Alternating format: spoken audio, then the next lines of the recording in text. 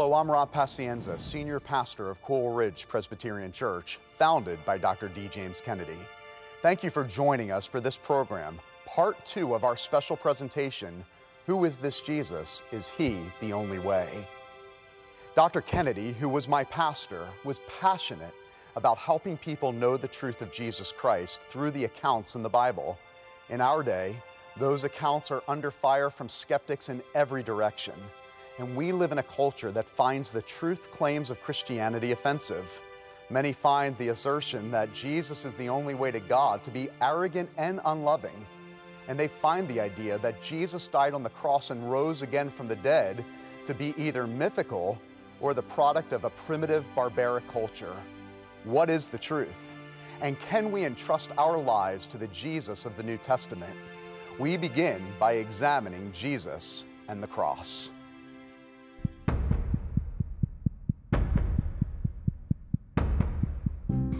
I really do think the church and those who will lead the church in the days to come need to be prepared to come against 3 great attacks of the enemy. They are attacks of the authority of Scripture, the person and exclusivity of Christ, and the message of the gospel. And those 3 issues are linked together. Because if you can undermine the authority of the Bible, you can undermine the exclusivity of Christ. And if you can undermine the exclusivity of Christ, then you can undermine the message of the gospel, which is the only hope for which men may be saved. The siren call of our day is the relativism of all roads lead to God, and each person has his or her own truth. But Jesus himself said otherwise. I am the way and the truth and the life. No one comes to the Father except through me. John 14, verse 6. The New Testament Gospels report to us the death of Jesus Christ on a Roman cross and his resurrection from the dead. These historical events are central to Christianity. Jesus is unique insofar as he is a suffering and dying God. Now, in antiquity, amongst the Greeks, the Gentiles, gods didn't die. They could suffer, but they didn't die. So it was a scandalous affair that Jesus would die. Amongst Jews, they expected a triumphant Messiah. So the Messiah wasn't expected at that point to be a suffering and dying Messiah. So Jesus is unique in that sense. Without the shedding of blood, there is no forgiveness of sins. Hebrews 9, verse 22. Jesus, who was seen as a threat to the power of local religious leaders, was arrested at their behest by Romans, given a sham trial, and executed as a criminal, despite having committed no crime. Yet Jesus voluntarily undertook the assignment of going to the cross. For this reason the Father loves me, because I lay down my life that I may take it up again. No one takes it from me, but I lay it down of my own accord. John 10, verses 17 to 18. Well, the cross is the story of how God has restored his relationship with the fallen humanity. And the way he has restored that relationship with the fallen humanity is to deal with the penalty of human sinfulness. Christian theology believes that all people have sinned and fall short of the glory of God. And so we all have a debt before God that is spiritual. He died on that cross so that any of us who are, of course, not perfect, cannot go to heaven. Without perfection, we can't go to heaven. We cannot see God. And so he became perfect. He kept all of the law perfectly, and therefore he paid the price of everyone who would come to him and say, I repent, forgive me, come into my life. And then he rose on the 3rd day as a proof of our own resurrection, that every believer will be resurrected and be with Jesus Christ when they go to heaven. The cross has become a common religious symbol, But 2,000 years later, it's easy to miss that it was a brutal implement of execution. The Roman emperors who existed during this time, many of them took great delight in crucifying people because it was a horrible, horrible way to die. The cross was a symbol of shame. And so, for the disciples, a crucified Messiah is a failed Messiah. If the Messiah comes and is crucified, it shows you that he really wasn't the Messiah. That's the reason that the disciples run away. In their mind, they thought he was the Messiah, but he can't be if he dies on the cross. It's too shameful a death, and they had no idea about the resurrection. As many times as Jesus tells them, I'm going to be resurrected, the disciples are still shocked when the resurrection actually happens. The Gospel of John reports that Jesus, as he hung upon the cross just before dying, said, "It is finished."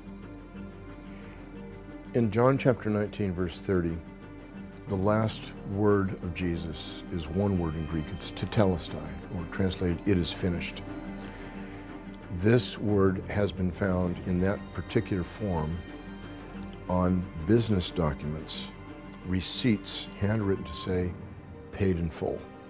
And so Jesus, when he screams out that word, is saying, it has been paid in full. There's a particular Greek tense that's going on there, and Jesus is saying all of the sins that you have committed against God as a result of his coming down and dying on the cross have been paid in full.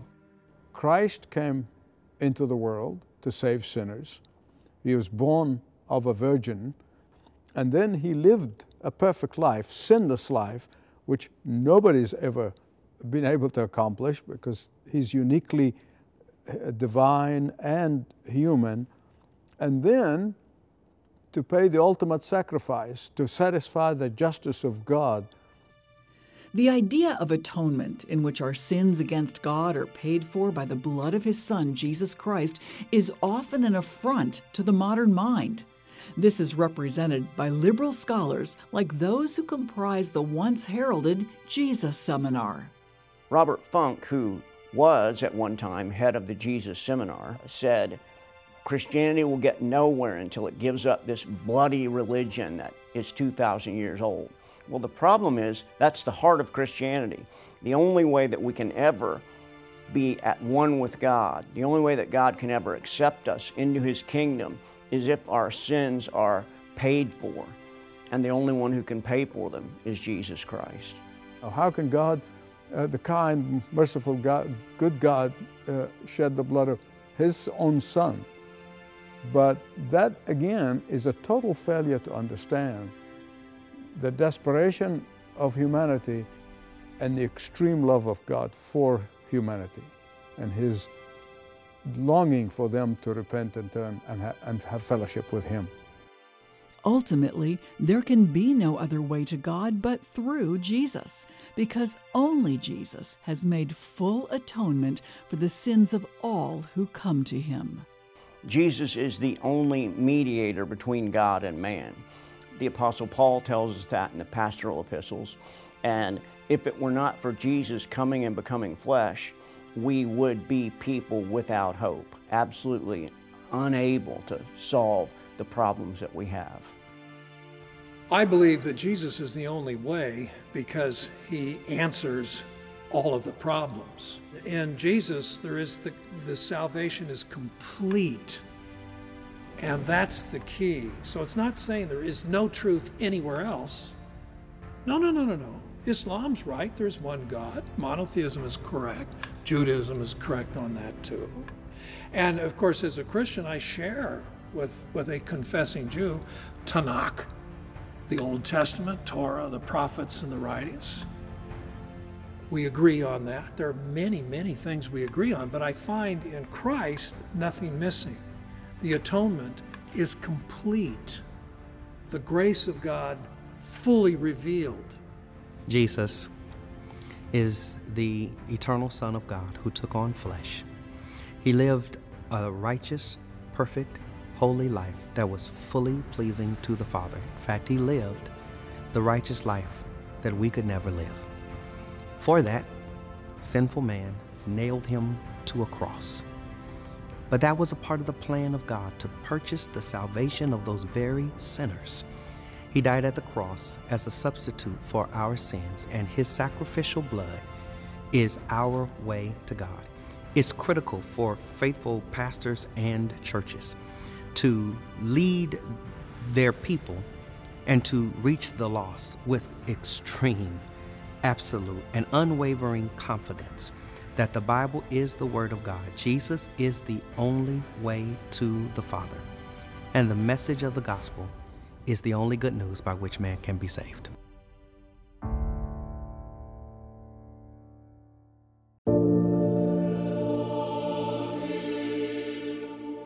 The cross and the resurrection go together to be the core of what Christianity is all about. The forgiveness of sins plus the new life in the Spirit that comes out of that forgiveness. His death and his resurrection is a fulfillment of what God has promised in the Old Testament. It's very important, if we're going to talk about the resurrection of Jesus, that we're crystal clear about his burial. Now, it used to be, nobody doubted that. Everyone said, well, of course he was buried. Now we have this strange skepticism in some circles about, well, maybe he wasn't buried at all. Maybe there was no tomb. And that's an odd idea. All four Gospels provide the specific details of how the dead body of Jesus was laid in the garden tomb of Joseph of Arimathea, which the temple guard sealed and kept watch at. Yet modern skeptics ignore the text as well as Jewish custom when they posit that Jesus was not buried. That is absurd, because the Jewish people were very concerned about proper burial, and no one, executed or not, would be left unburied overnight. That was a big no-no. Anyone crucified, whether it's Jesus or the men with him or anyone else, if those bodies are left for days hanging on a cross right outside the gates of Jerusalem, on the eve of Passover, there would have been a riot. Pilate, he doesn't care. He's dead.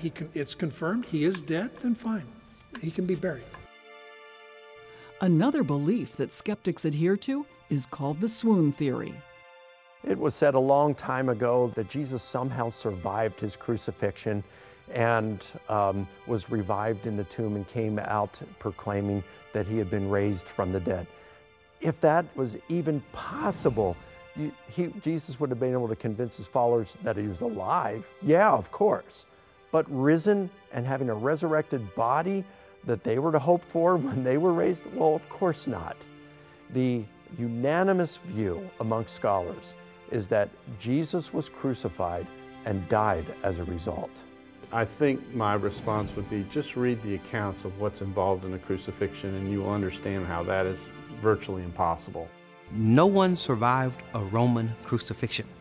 Jesus died, and all the precautions were taken to prevent anything from happening after that, because they knew that he claimed that he would rise from the dead. And yet, Jesus rose and showed himself to his followers and to more than 500 persons.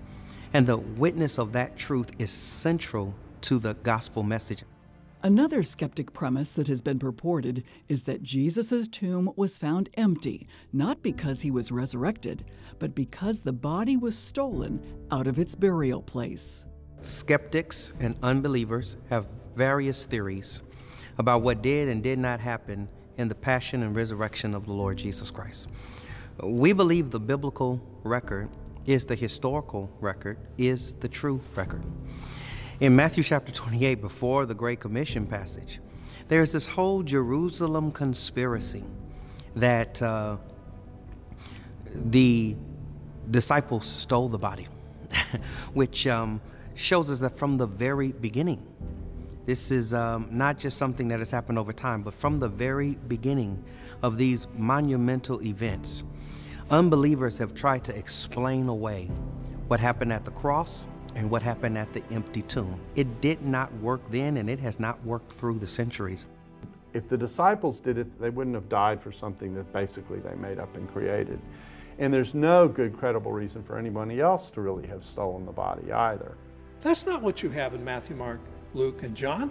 You have two frightened women showing up as they should, all of it consistent with Jewish burial traditions, but they come to the tomb and the stone's pulled aside and the body's gone. Well, if you're going to write fiction, you can do better. Have the men show up, have enemies show up and things like that. So imagine the meeting with the disciples after Jesus has been crucified, where they're going, how do we keep hope alive, given that our Messiah has been crucified? And someone raised their hand, I have a great idea.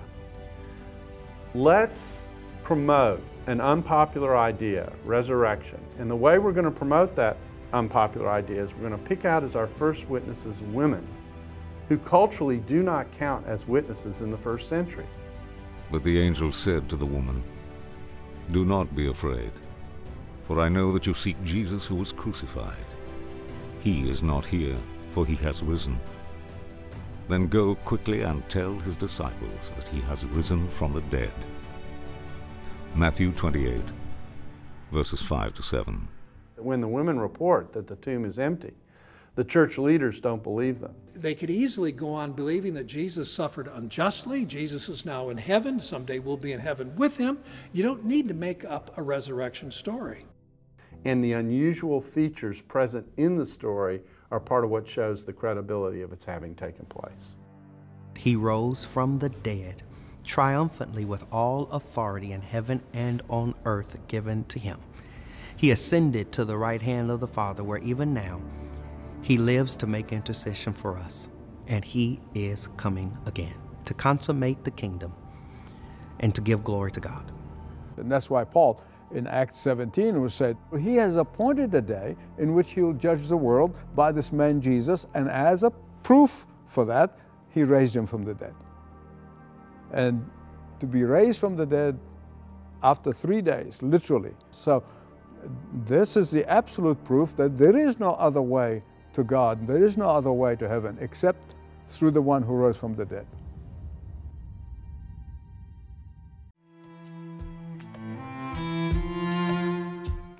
Who is this Jesus? Depends on, if you ask me when I was a Muslim, I would give a different answer. Now, as a Muslim background believer, I will give you another answer. Isa is the name of Jesus in Arabic and Farsi, it's in Quran. And in Islam, he is just a man, good man, a prophet, and an outdated prophet. So not more than that. He did not die on the cross. They don't believe about Jesus, that he came to be a savior. Growing up in Iran, Hormoz was raised in an Islamic family and states that he was very devout in his early years, believing what Islam taught. There was a point I was chanting, "Death to America." I was in Iran, I was a student, I was a part of the revolution, young student on the streets of Tehran. I was shouting, "Death to America, death to Shah." In 1979, Hormoz came to America when he had the opportunity to attend a university in the United States. I was a PhD student at the University of Southern California studying artificial intelligence for my PhD. So I said, if I'm open-minded, which I thought I was, a research scientist, I'm going to read other books also. I'm not prejudiced. So I started reading Bible, first Genesis, then jumped to New Testament, book of Matthew, and that's where I saw, wow, this is so different. This Jesus is not the prophet that Islam tells me. Which one is true? Both cannot be true. Here is Jesus talking about forgiving your enemies. And here I'm reading Quran, killing your enemies. Okay, which one is God? Which one is true God? And that caused me trouble. You know why? Because as an intellectual, I thought, oh, all religions are the same. So looking at Jesus, his teachings, I was attracted, but I couldn't accept him. I was an engineer, a scientist. I was looking for something very practical. I said, Jesus sounds good, but nobody can do it. It's just poetry. But you know what? Exactly that's what God wanted me to know, that I cannot do it. Of course you cannot do it. Of course you need a salvation and you need a savior. And that's why I found Jesus as savior, and that made sense to me. Hormoz accepted Jesus as his Savior when a friend invited him to church in downtown Los Angeles. That's where I heard the simplest message of the gospel. So I believe that simple message of my life was transformed. He said, God loves you. You cannot reach him because you're sinful. But because he loves you, he came after you. He said he did it through Jesus. So I believe that simple message of my life was transformed. First in my heart, first in myself, then in my marriage, then with the people I shared the gospel with. I saw, wow, this message is changing people. It can change a nation. After I got saved and I was committed to evangelism, I want you to know it wasn't easy for me. I was more comfortable with books and people. Hormoz learned to overcome his fears of evangelizing by taking an evangelism explosion course at his church. So even though it was hard for me, I started sharing the gospel with others in Southern California. But one event happened that launched me to this. My younger brother was arrested at 16 in Iran and on minor political charges. And I was a new believer. God save my brother. God save my brother. For 2 years I prayed. And after 2 years, they called my mom. They said, come and get his body. We just executed him. And when I heard that, I was just grieving. For 2 days, I remember, God, what is this? And during those 2 days, I went through this journey. And this is what I felt God told me, the gospel, the gospel. First of all, your enemy is not those who killed your brother. You have one enemy, his name is Satan. And the only way to hurt your enemy, which is Satan, to evangelize.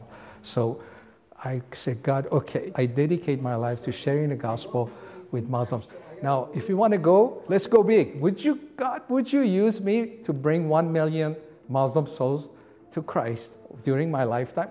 Following the Lord's leading, Hormoz started Iran Alive Ministries and began broadcasting a church service into Iran via satellite TV. December 1st, 2001, we got 1 hour of broadcast to Middle East. We got so many calls who had asked questions and came to Christ. And that was the beginning of journey. So over these years, we have been broadcasting. In 2010, we went 24/7. Because of his evangelical outreach to the people of Iran, Hormoz is now being called by some the Billy Graham of Iran. Our goal is not just evangelism. Evangelism is a good start, but transformation of Iran into a Christian nation according to Jeremiah 49:38. He's promised it, we believe it, we move in that direction, and it will happen. Do all roads lead to God? At least I studied Islam and Christianity, and they are not the same. Allah is not Jehovah. You have just seen the case for the life, death, and resurrection of Jesus Christ. Careful, unbiased investigation shows that the New Testament accounts of Jesus are historical. The documents in the Bible are accurate, and that by paying the price for our sins on the cross, Jesus established himself as the only way to God. You have seen that no other explanation for the empty tomb of Jesus holds up. Only his resurrection from the dead fits the facts. He said, I am the way, the truth, and the life. No one comes to the Father except through me. Do you know if you were to die today that you would spend eternity with God in heaven? Have you put your full trust in Jesus Christ for your salvation? If not, you can do that right now. He offers you that salvation as a free gift. Simply pray with me from your heart. Heavenly Father, I have sinned against you and violated your holy law. But Lord, I want to turn away from my sins and accept your Son, Jesus, into my life. I believe what your word, the Bible, says about him, that he died for my sins, that he lived the perfect, obedient life in my place. Lord, your word says that if I confess with my mouth that Jesus Christ is Lord and believe it in my heart that God raised him from the dead, I will be saved. Father, I believe, and I ask you to save me, to help me live for you. I pray these things in Jesus' name. Amen. For D. James Kennedy Ministries, I'm Rob Pacienza. Thank you for joining us for this special presentation, and may God richly bless you. Every Easter and Christmas, the airwaves are once again filled with skeptical scholars who say that the Bible's accounts of Jesus cannot be trusted. The weight of probability is that there was no Jesus. Do you know how to answer such claims?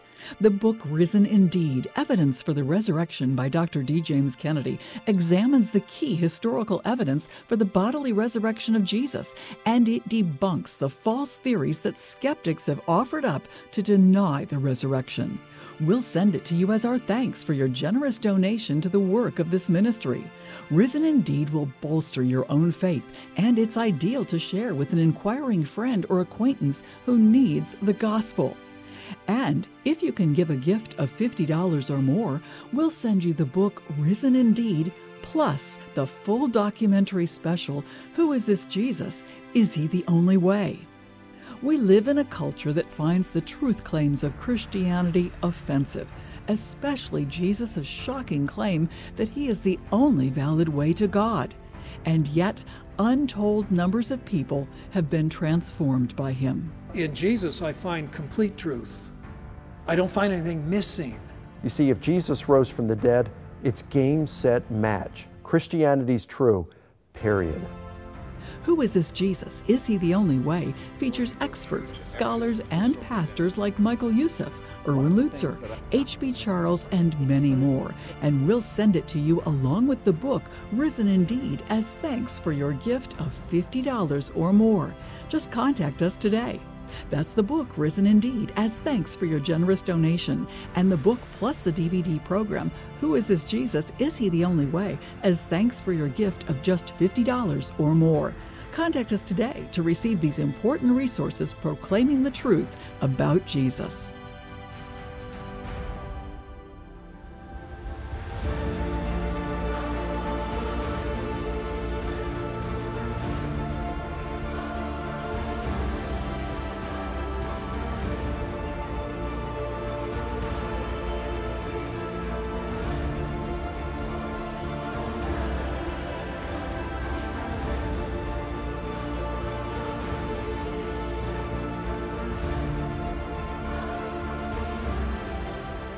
This has been a production of D. James Kennedy Ministries.